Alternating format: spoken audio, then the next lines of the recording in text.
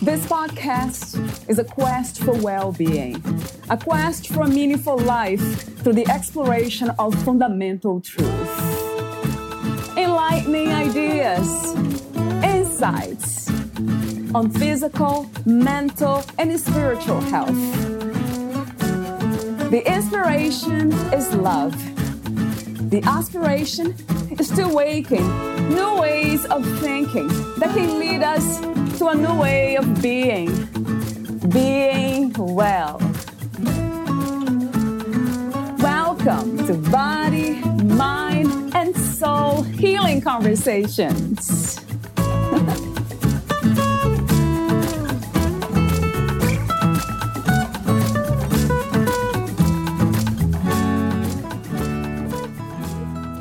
Have you ever walked into a party a few hours late? Everyone has been there talking and drinking and carrying on, and you're the sober one in the room. You quickly try to disguise yourself to blend in, but what's happening around you is not really making sense. Why are people acting the way they are? They're clearly under the influence of something that is taking them out of their true nature. Has your whole life on Earth been this experience? What if the party you've crashed has been going on for thousands of years and you've just arrived? Have you always felt like an outsider, a stranger in a strange land? Perhaps you've been the black sheep of your family. Have you wanted to return home almost since you were born? While everyone else thought a heartless behavior was perfectly fine and seemed impervious, your heart was broken that such a thing could happen. Does that sound like you? Have you felt the density and heaviness of humanity, as if you are Hercules lifting everyone around you out of negativity? Maybe you feel like roles were reversed as a child and you were the caretaker. Your whole life you've been told you're too sensitive and need to get a thicker skin. But accepting the way things are felt like an affront to your inner knowing and integrity. You often feel like you're taking on others' burdens and processing them. You need to regenerate your energy by sequestering yourself in your home like a hermit. Paradox, you feel urgency about remembering your purpose and bringing your light to humanity. Your life so far may have been pretty bumpy. You've experienced more than your share of tragedies, sometimes all at once. Childhood abuse, emotional neglect, physical attack, abandonment, bullying, illness, accidents, poverty, rape, incest, shame, blame, guilt, judgment. Perhaps you've considered or attempted suicide. Which did you experience? All of the above? To lift out of the darkness, you found yourself interested in, even compelled to explore, healing modalities and spirituality and psychology. You've never felt like you were home on Earth. So Carrie Hummingbird says to you, welcome home. Doesn't that feel good? It means that we reach the point of our mission, where the tide is ready to turn and we're going to do what we came here to do. It's about to get really amazing on Earth. Valeria interviews Carrie Hummingbird, soul guide who inspires people to lead their lives wide awake with an authenticity, passion, and purpose that positively impacts others. She catalyzes mind shifts that transform life challenges into gifts of wisdom with her Reinvent Yourself programs for individual and group mentoring.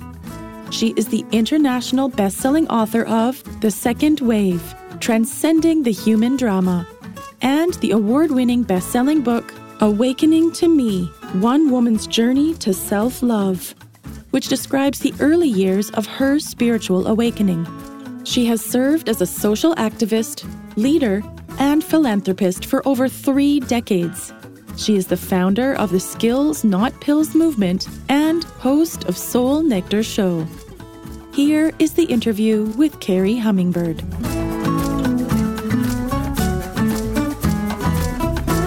In your own words, who is Carrie Hummingbird?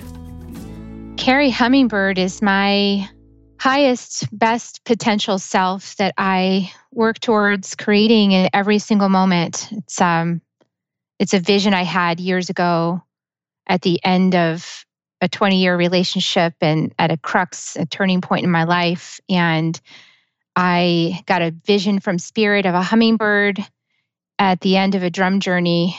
And it was completely unexpected and awe-inspiring. And that's when I opened to this spirit connection that there was more to me than I thought and that I had support. And so I became Carrie Hummingbird. And ever since, it's been this journey of who is that? Who is Carrie Hummingbird? What would Carrie Hummingbird do right now? I love that. Yeah, this constant dance, right? Before we talk about some of the topics in your book, The Second Wave, Transcending the Human Drama, I have a few warm-up questions, as I mentioned, off record. The first one is, what is life to you, Carrie? I think life is an expression and an experience of the divine through its creation of organic material so that we can learn and grow and experience and discover and expand and evolve and have this, this ongoing playground for understanding ourselves. And I think this life experience, this tangible life experience, is a reflection of that creative power of the divine. What do you think is the opposite of life? I think that this life that we're experiencing right now, it's just temporary. It's a temporary expression. But I think after this, there's a void of possibility. And that void of possibility, that infinite knowing, that infinite presence, the infinite I am, is always present. And it knows itself through that omnipotent quality, but it also knows itself through these life expressions, through these intangible, time-based, linear-based life expressions that in the other space are happening all now. So it's all consciousness, and I always call life this expression of consciousness in a material form. What is to be authentic? I think being authentic is listening.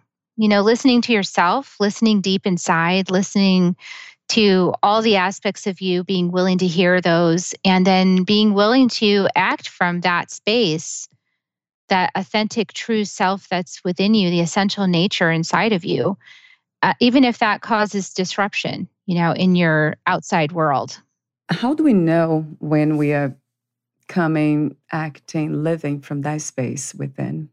Yeah, I think it's an evolution, right? It's an ongoing discovery process. So we can think we're being really authentic in one moment and then have some new discoveries about ourselves through a series of experiences that are all spirit aligned. And then we can know something new about ourselves that brings us into another level of authenticity. And then we completely look back on ourselves and go, boy, you really weren't being authentic, but you were being authentic the whole time, So I think authenticity is an evolution. It's an evolution of just self-discovery. And so that's why it's not a set and done. It's not like, oh, okay, I figured that out. Okay, check, done. I'm always going to be in that spot. No, it's going to evolve because we're going to learn and grow and change. What is the meaning of freedom to you? Freedom to me feels like flow. So I'm a manifestor by design, if anybody's familiar with human design type. So for me, I'm very particularly sensitive to spaces that feel stuck and things aren't moving. So for me, freedom is when everything's moving and it's flowing. When it's flowing, I feel free. I feel great. I feel like, wow, this is all in alignment and it's all flowing and it's happening. And I'm sort of, moving from one thing to the next and it's delightful. And when it's stuck, it doesn't feel free. When it's stuck, it feels like it stopped moving. Do you connect flow to surrender, letting go, and perhaps acceptance? I think letting go is part of getting into the flow, because in order to get into the flow, we have to let go of our identification or our attachments to certain paradigms and ways of looking at things in order to get into the flow. But I think flow is actually more like an alignment, because the flow is always there. all we have to do is align ourselves to it. And sometimes the aligning to it is a letting go. And sometimes the aligning to it is pushing through a block that is a stuck place.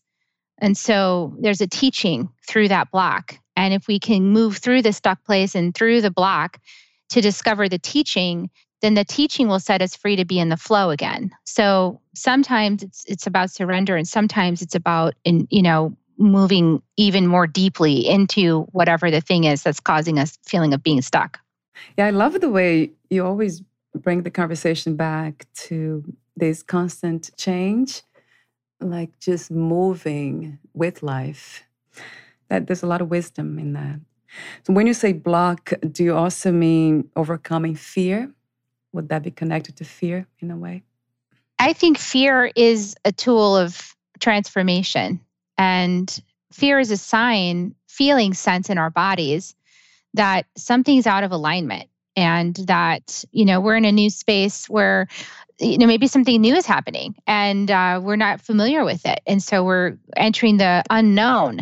And so then there's fear associated with that because it's not predictable.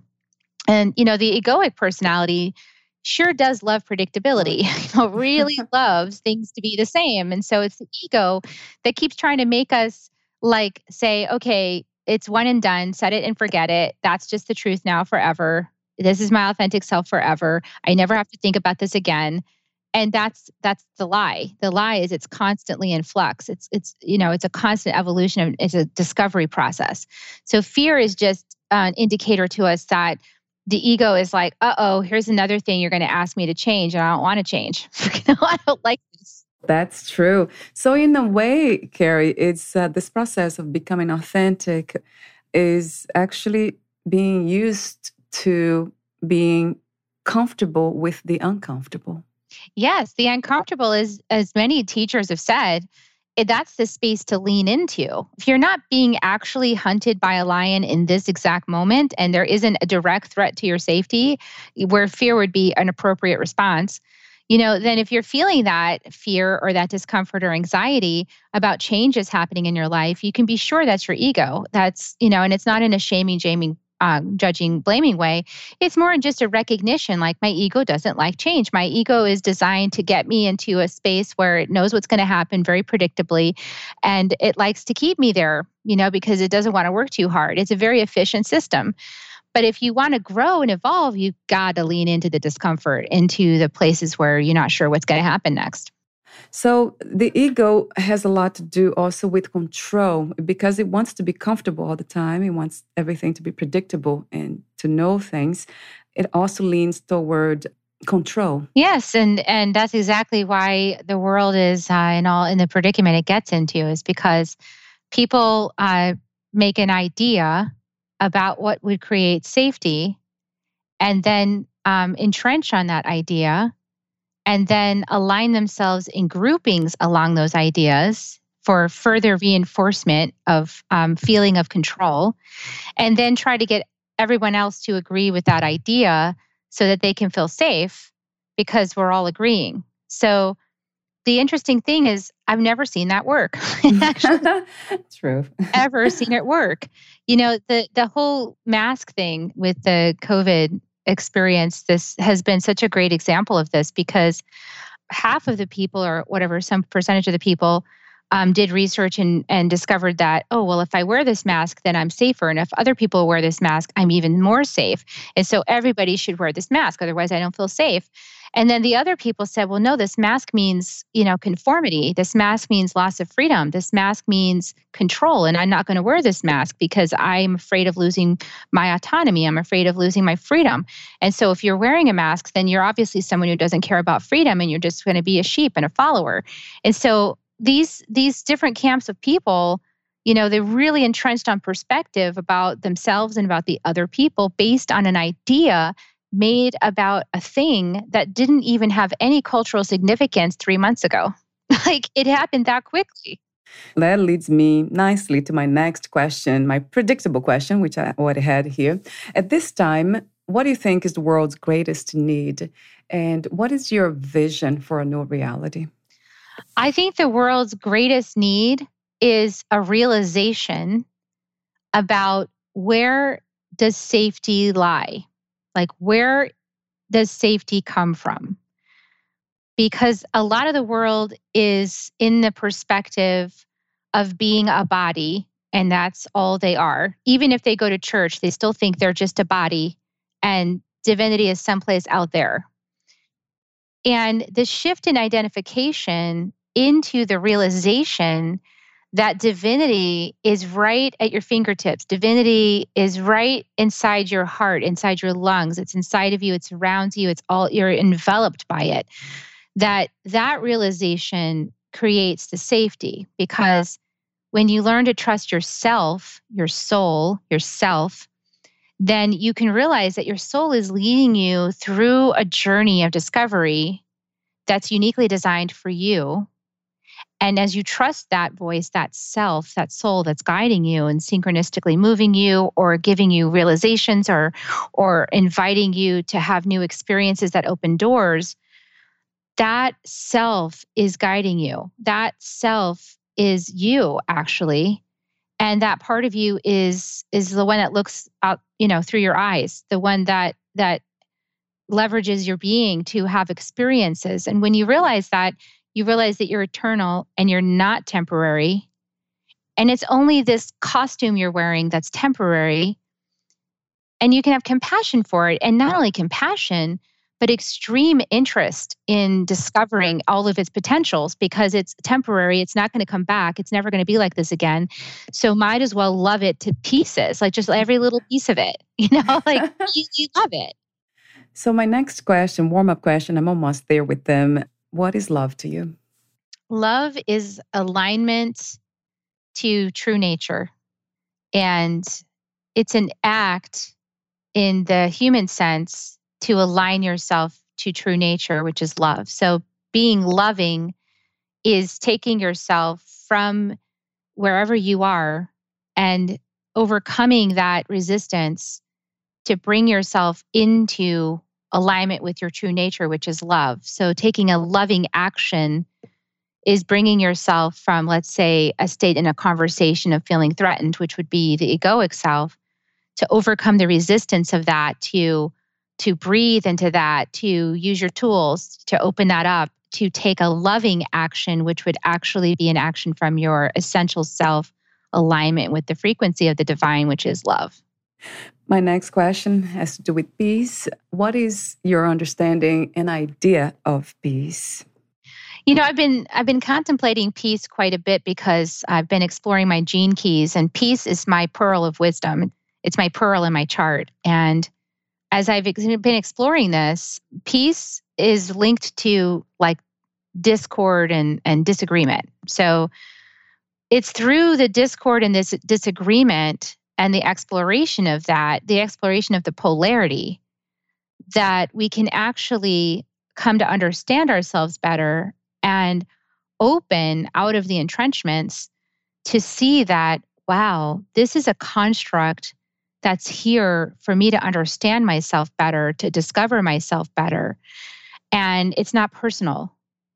And so when we can see that from that perspective, now we get into this, this expansion, this deep, wise, expanded space of omnipotence, really, like just that, that we can take little tiny glimpses of here and there and go, wow, okay, that's the grand design. That's powerful. And we can start to see the world from that place. We are at peace because we know that the design of conflict is there to help us to see something new. So we don't have to argue that conflict shouldn't exist or that, this should just be all peace. No, it's there to help guide us. It's friction. It's the thing that makes the diamond. The opposite of love, the opposite of peace. Would you say fear? Again, fear of the unknown? I would say fear, and I would say for people who have an extreme aversion to conflict, there's probably something in early childhood that where a person, was tiny and felt very out of control and at the mercy of others who were angry or fighting or, creating an energy that felt frightening to the child. And, maybe even there was abuse. And so the more that a person has had a childhood like that, it could lead to an aversion to conflict. as as a path of ascension. It can be like, oh, this is toxic. I don't want to be near this.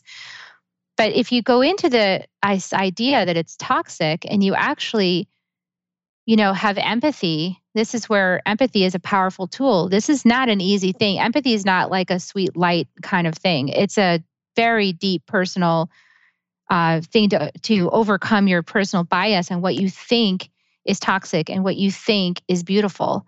And to go into that experience to understand it and to see it from another viewpoint, which opens us, right, to that big cosmic picture that I was talking about. Yeah, and that's so true. And it has been very much my case for many years.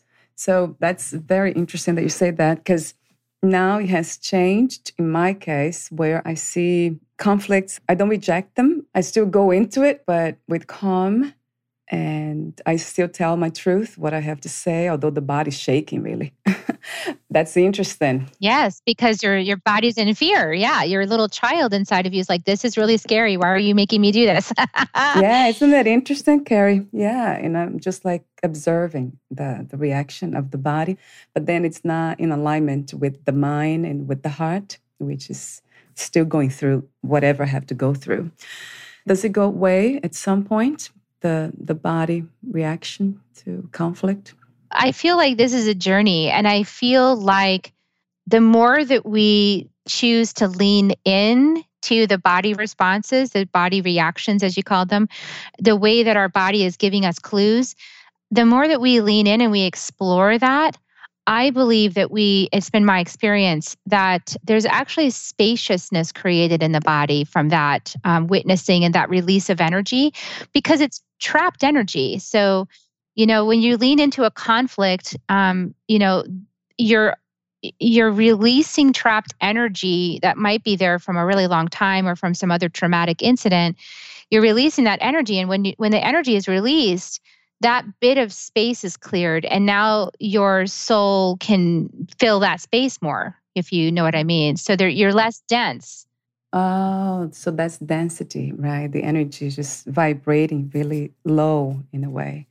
Yes. That is so interesting. Yeah, I usually meditate after that happens. I just become quiet and try to understand and cry even if I have to. So, what a journey, huh?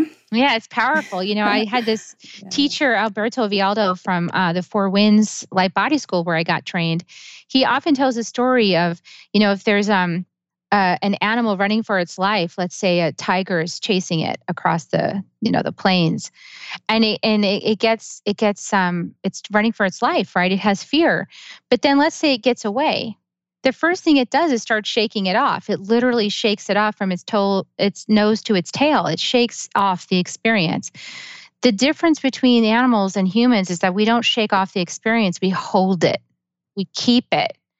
And because we do that, it gets to be trapped energy. So then when that energy gets released, when you have an opportunity, like you were talking about, the energy then gets released the way it would have gotten released in the first place if we had just let it go. Maybe that's why dancing is so wonderful. Yeah. I love to dance. Yeah. What, where, and who is God to you? Well, I like to use whatever word resonates for people: God, source, creator, universe, Holy Spirit, Yahweh. There's so many names. Yeah. And it's really all that is. It's everything. All that is. Everything you see, experience, feel, all the vastness that is the void that we think there's nothing there. The invisible space, all of it, everything. There can't possibly be anything outside of that all there is presence, because it's all that is. It's everything. And so that's why when we decide that, oh, something's unpleasant and then label it as toxic and then say, well, that can't be God. Now we just created separation. We just said that's not God. And so we just denied God in something that it can't possibly be anything other than God because it's all that is. I never heard it that way, the way you just said it. That's profound. We deny God every time we push away the opposites, anything that we perceive as bad, because everything is God. Everything is God. I mean, how do you know things like when you have something toxic happen? How is it that you learn that that's not a good thing to do? is that when you do it, you have to do it, right? You do the thing and then you experience what it's like to do it. And then you go, oh, wait a second, it doesn't feel good. And then you make a choice, right? So then you decide, oh, I'm not going to do that. We have to experience it. So we have a lot of polarities. We have a lot of things that people would label as toxic that happens. And not to say that I say, oh, those things are wonderful and they should stay. I just understand that oftentimes we need to experience those things in order to know that that's not something we want to be doing. Do you think one day for all of us become quote unquote enlightened? Well, here's an interesting thing. I think that it very well could, but not for the reason that you think. I think that basically what I've noticed on my own journey of awakening is that I become more and more empathic and more psychic. And with a high degree of psychic, there isn't, lying just doesn't exist, right? Like if you're when more people are psychic, the lying goes away as a modality because it's not possible. Everyone knows everything. So you can't really lie anymore. So cheating, stealing, lying, all of these things. And also you can't deny the experience of another because you're empathic and you're psychic and you can feel it and perceive it. So yeah, there's going to be a big change in how we relate to each other as our pineal glands open and we become more empathic and more psychic. What do you see when that happens, if it happens? I feel that as we go down this path, I feel what will happen is that we will, let's say, we'll have a polarity meeting together and we'll go, oh, here's a polarity. And then instead of engaging in a drama over it, we will be going, wow, that's an interesting polarity. And there'll be much more of a sense of, curiosity and discovery in the process of understanding why this polarity was created for each of the people that are witnessing the polarity. So it'll be much more interest in understanding the polarity and moving through the polarity than there will be about entrenching in it and creating a bunch of drama over it. I love that you use that word in your book as a subtitle. That is great. Do you see a difference between spirituality and religion? Oh, there's definitely a difference. I think that spirituality can happen in moments in a religious context.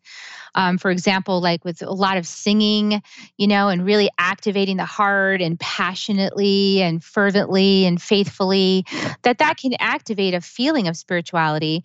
And I believe that, there are some environments where, they're into the experience. But, largely religion seems to be, from my perspective, a head-based thing. Like, let me read this thing and try to understand it and intellectualize it, and then try to apply it to my life. And then there's a lot of arguments about what it means and this and that. And I think that spirituality is more about experiencing and feeling. So it's much more heart-based. It's down in the body. And it's about using the senses and having an experience of spirit, having an inner experience of spirit rather than sort of like an externalized, idea about God. So let's talk about your work. What was the inspiration and intention of writing your book, The Second Wave? Well, I got a tap on the shoulder, as some of us do time to time from spirit. Yeah. And the tap on the shoulder said, "You're writing a new book." And I said, "Oh, okay, what book am I writing?" And this knowing said, The Second Wave. And I said, well, what's that? And then I was reminded I'd seen a little video from Dolores Cannon about this, who is a teacher for decades. And she just passed away a few years ago. But she had done a lot of work for decades in hypnosis and bringing people into really deep states of hypnosis to ask questions of the subconscious, or what we might refer to as the soul, about the person's life. And so during this process, she was interviewing different people who were in this state of deep hypnosis and asking their souls questions. And the souls would start to say things like, well, I'm in the first wave, or I'm in the second wave. And she's probed deeper to understand what this meant.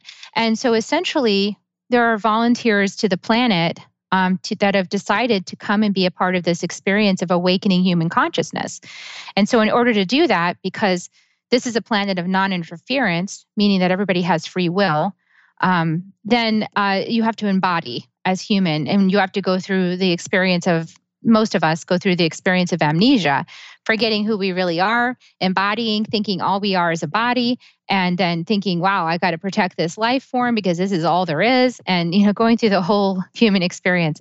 And so there's been a lot of strains of suffering in the human DNA and through ancestral lines. And so we selected, each of us that chose to come, selected a certain human line for its beautiful gifts and also to clear patterns of suffering from the DNA through our own life experience.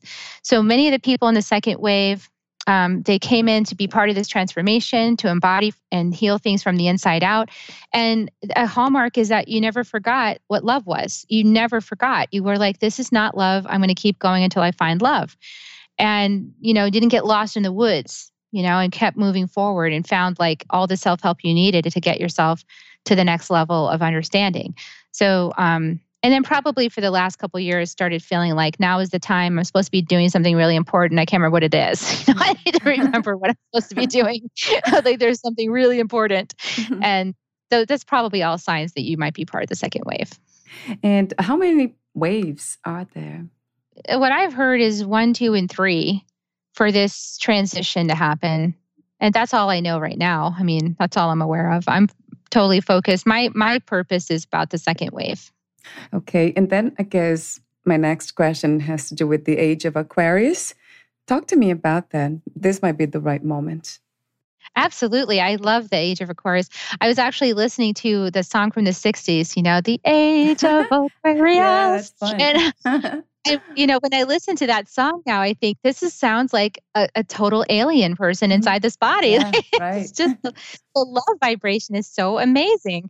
And they paved the way. So we think of them as the first wave. They paved the way. They planted the seeds in a really powerful way in people's consciousness of a whole new potential. And now the second wave, we get to bring that more into being for the age of Aquarius. And so they were like the prelude, right? Like they were giving us a sign, hey, this is coming. By the way, we're going to plant a big seed in the human consciousness about this by being so radically loving and different than humankind. Right. Yeah, that sounds so amazing. And this is happening now. So the age of Aquarius started, do you know when? Well, I think there's a lot of debate about when the moment is exactly that it started, because I feel like, as like with astrology, things move into position. And long before they get into the exact alignment, you're still feeling the effects of it. You're still feeling that. And so we're in the transition phase, and we've been in this transition phase for the first wave, the second wave, and probably the third wave. So where the exact alignment point is, I would be challenged to say the exact alignment point. I think I did put some dates in there for that I was given when I was channeling the book. But I think that the more important thing is to realize that we've been in the energy of this now for, my lifetime, 50 years or something. And we'll be in another 50 years or longer as we make this transition. And then we'll be knowing a lot more. And this is actually a really radical transformation. When you look at the whole of human history, we'll see this as a radical time of transformation, just a few generations of people. Yeah, that's amazing. So it's happening fast. Very fast. I mean, we can feel it in the air. We can see it all around us. People might look and say, but I see people acting worse than ever. Yeah, quite the opposite. But that's because the tensions are, you're seeing the starkness of the polarities because we are shifting it, and it's getting close to breaking. What is to be a soul guide, and when did you become one? That's a really good question. When did I become one? Depends on which eye you're talking to. I mean, if you're talking to my soul, I think I've been doing this a while. But if you're talking to Carrie, the Carrie that I am, started this transition 9 years ago into my own personal healing, and then started helping others probably 5 or 6 years ago, in this third dimensional experience with coaching and things like that, and energy healings. And this word soul guide is a culmination of a lot of trying things out with people like, okay, well, does this make sense? What is it that I'm actually doing? What am I doing? Am I just energy healing, or am I doing something else? And it's an evolution. So I really realized that I'm just here to guide people on their own journey. I'm not here to, give you the next guru instructions for how to live your life. I'm here to help Yes. you uncover your connection and your path and to, your intuition and your psychic gifts and your ability to connect to your soul and your perception and your human design. Like I'm just helping, like a doula, just helping you to birth your way. And you don't need me forever. It's just for now. You just a little bit of help and then you got it because your soul knows what to do. What is the difference between passion and purpose? Are they somehow the same? Well, I think they can be aligned together. I think passion is that feeling in your heart, that you really just be passionate about something. Like I'm very passionate about diversity. I'm very passionate about honoring the diversity of the creation and the human experience and honoring that it's all beautiful and perfect and exactly the way it is. And I have a purpose in helping others to see what I see. I have a purpose in being a messenger and having the vision, the clear vision to see the possibility, and then to bring that into a way to bridge that to help people see. So my passion and my purpose are aligned. Like you mentioned before, the spirituality is this personal experience. It can be felt. So it's not just induced when it comes to intuition and the soul's wisdom. It can be felt profoundly. It's an inner experience. And, it changes the function of the group. Like we all want community. We all want to be able to share community. But we're switching now from a model of the community telling you how to do it the right way to a community helping you to unfold to the right way for you to connect with your soul. It's a very different alignment than we've seen up until now. Do you think we might get ourselves into the challenge of trying to tell people what to do? That's a trap. Yeah. It rebuilds itself, right? Always. Well, we talked about because the ego really wants to be safe, and so it loves like to know like here's this label, and I'm going to put you in this box, and that's who you are, and that way I can just go to sleep and treat you this way because I've decided who you are. And whenever you see yourself doing that, as we have more and more consciousness, we can open up and say, "Oh, I'm doing that again." Okay, and not judge it. Like I said, the ego is just trying to make its job easier to like identify threats and not threats. So if we can just open to this is a default mechanism that is on autopilot, and then with mindfulness, take it off the autopilot and put it back into manual control, it's like we can go, okay, I see that you're trying to protect me, ego. Thank you so much. And in this case, that's a false conclusion. So let me educate you about a false conclusion, so you can retrain your ego. You can reprogram it so that it doesn't make quite so many faulty assumptions and conclusions. Is there such a thing as being ego-free, Carrie? I don't think so. I mean, we need a system to help us to walk without having to think about walking, right? Right. I mean, we need a system to help us keep breathing without having to think about breathing. So you're connecting the body itself to the ego. Yeah, the ego is the operating. So I got this one time during a journey that was really profound. The ego is the autopilot system for your vehicle. That makes sense. Yeah. Right. So, and the reason why there's so many layers of protection between your soul taking control of your vehicle is because you have to have a certain level of understanding about this third dimensional experience before your autopilot protection system is going to let you take manual control. It's a smart design, actually. It's very smart.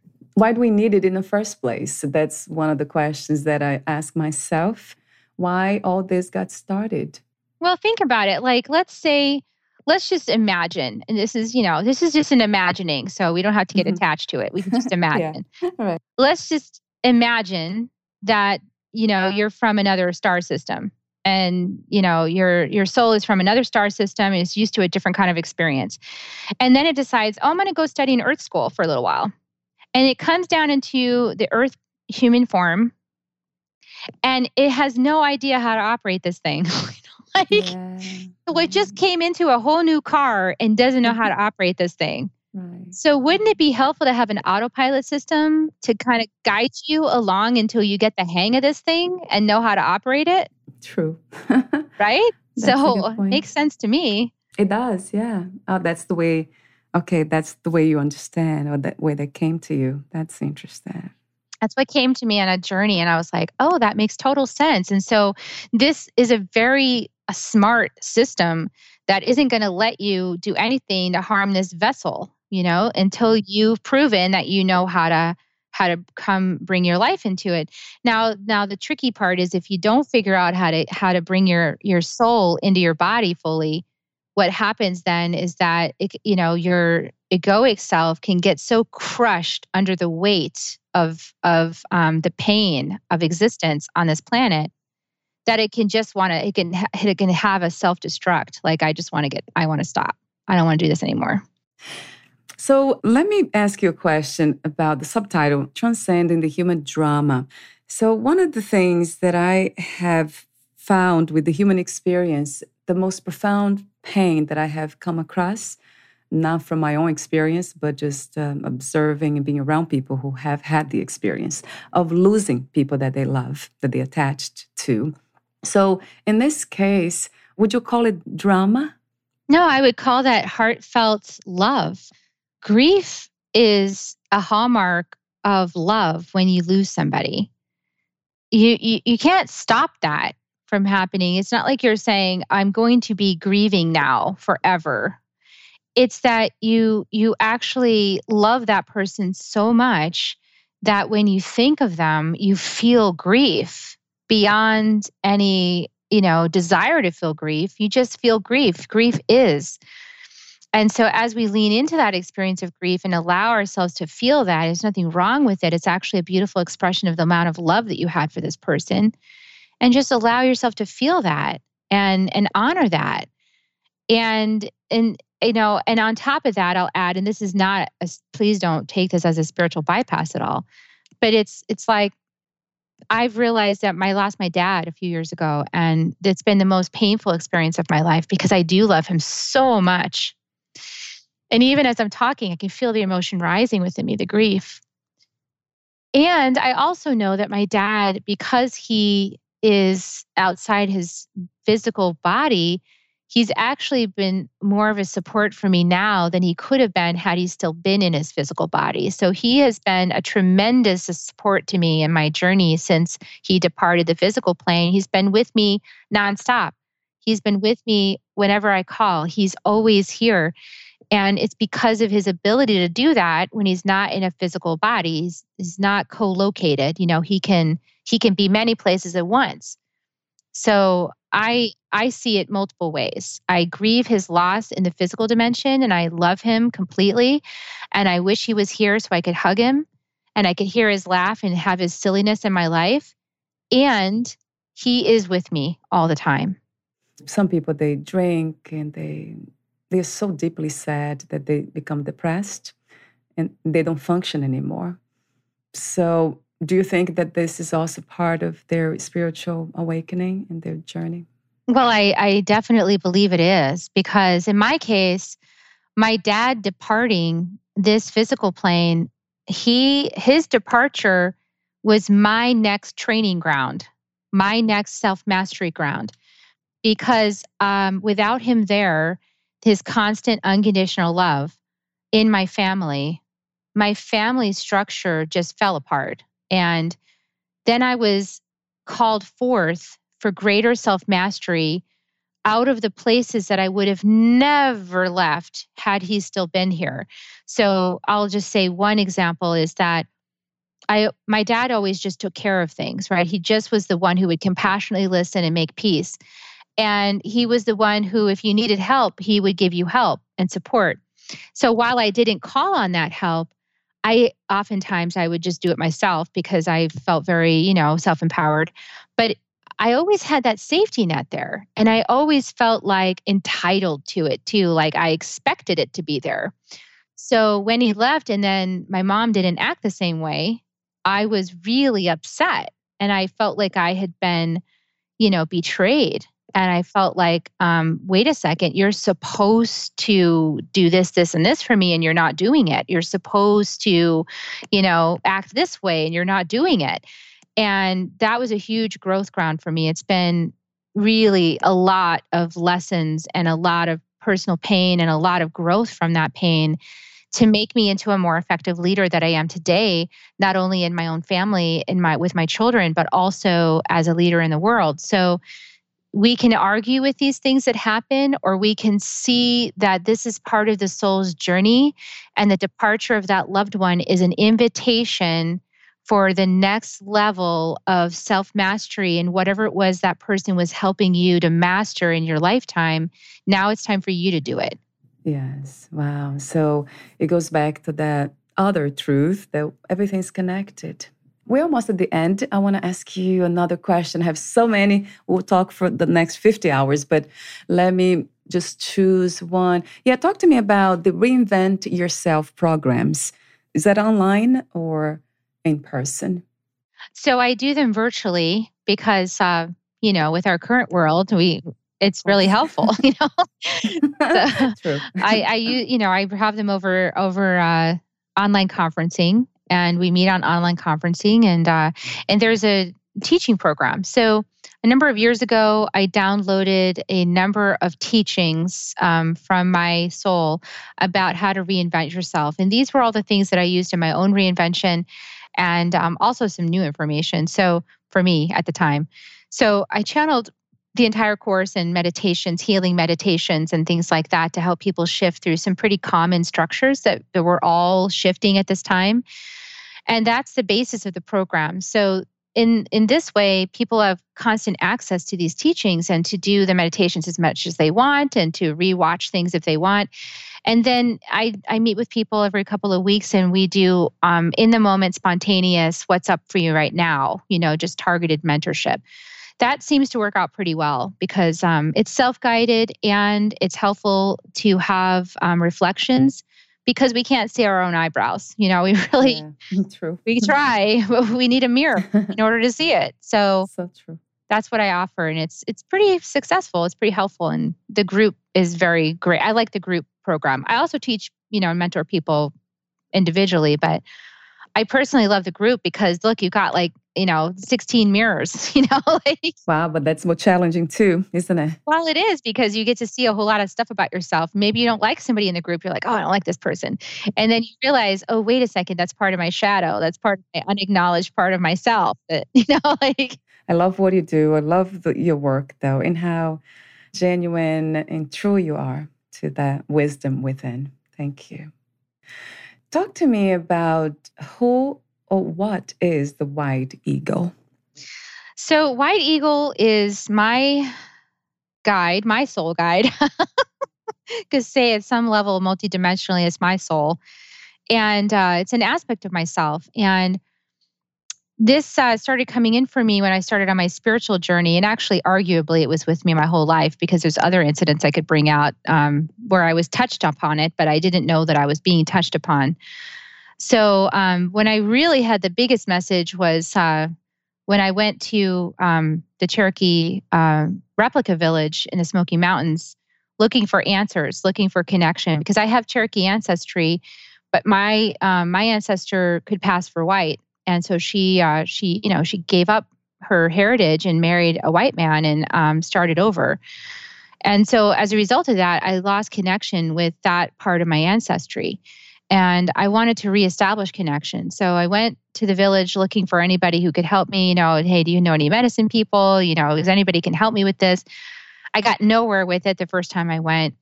Then 2 years later, I was with my sons on a trip and we went there again and I asked again. And this time I met a man who said he could help me.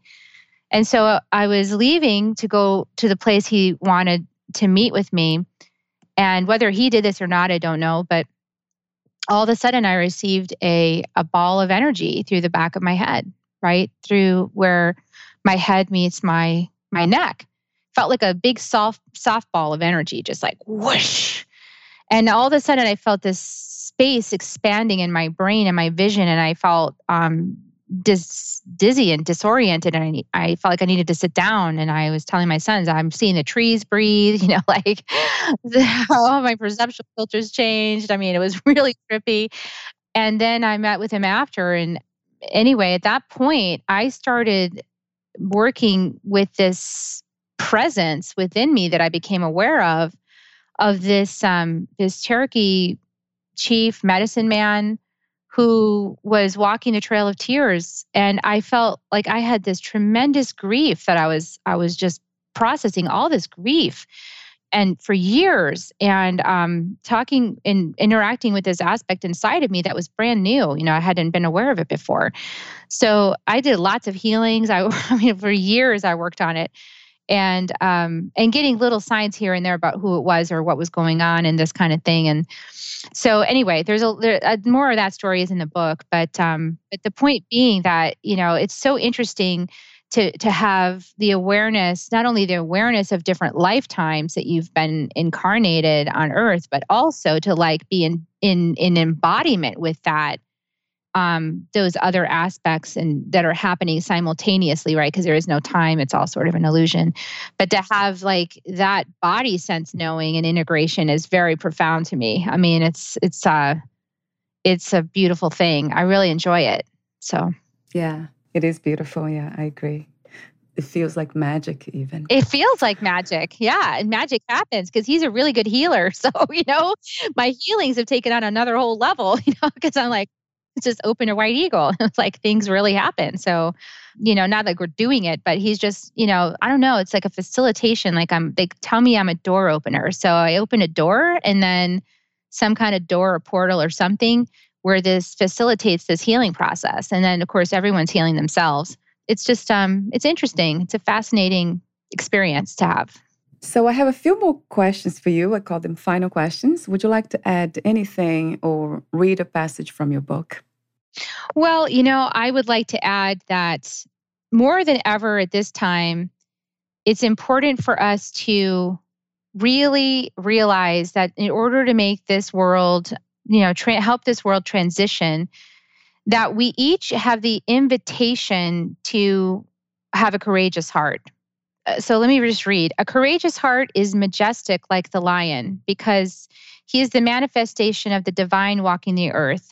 And his knowing of this makes him strong, resilient, and powerful. A courageous heart is in her knowing as love, surrendered to love, emanating love from the center of her being, where her divine spark guides the way.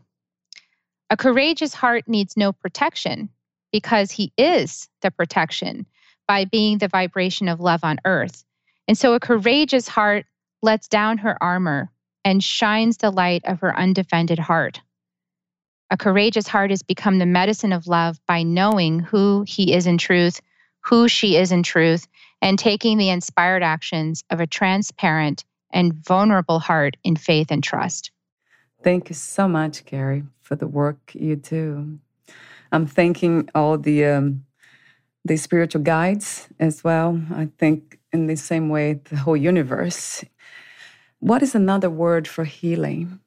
There's another word for healing. I think another word for healing is witnessing and realigning, evolving. Yeah.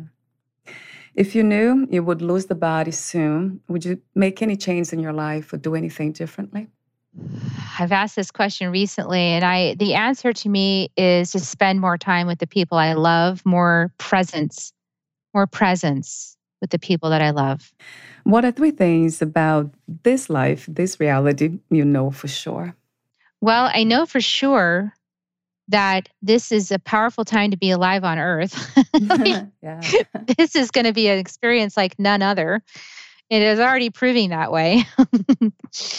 And what I know is that I'm aligned and in connection etherically and embodied with so many beautiful souls on the planet at this time who are also here for the same purpose, and feeling that community etherically as well as embodied.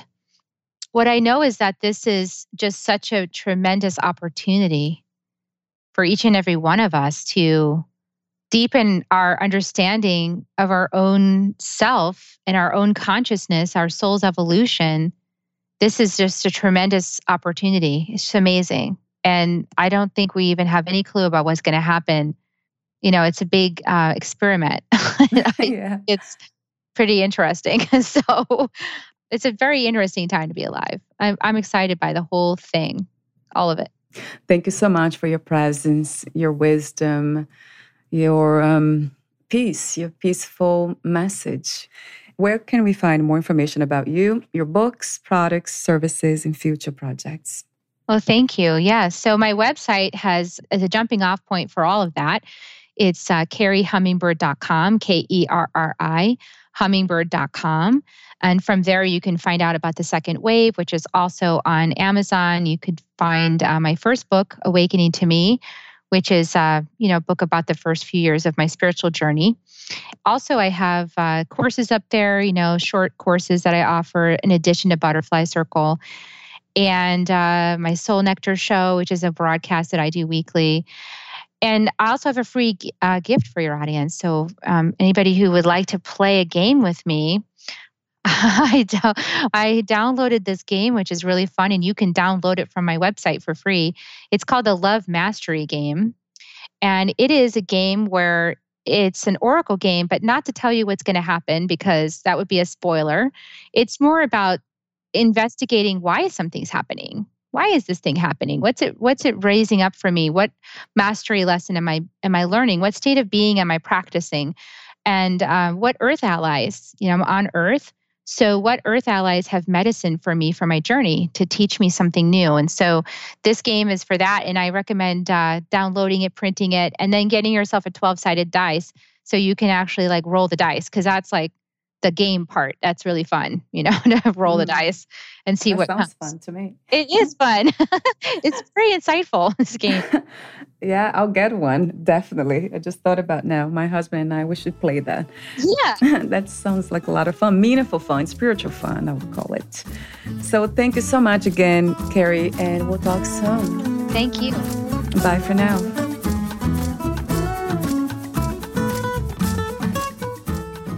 Thank you for listening. To learn more about Kerri Hummingbird, please visit her website, kerrihummingbird.com.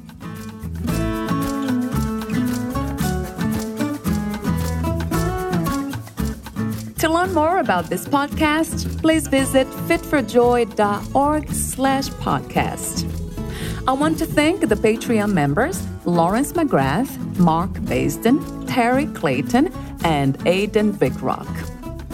Thank you again for listening, and bye for now.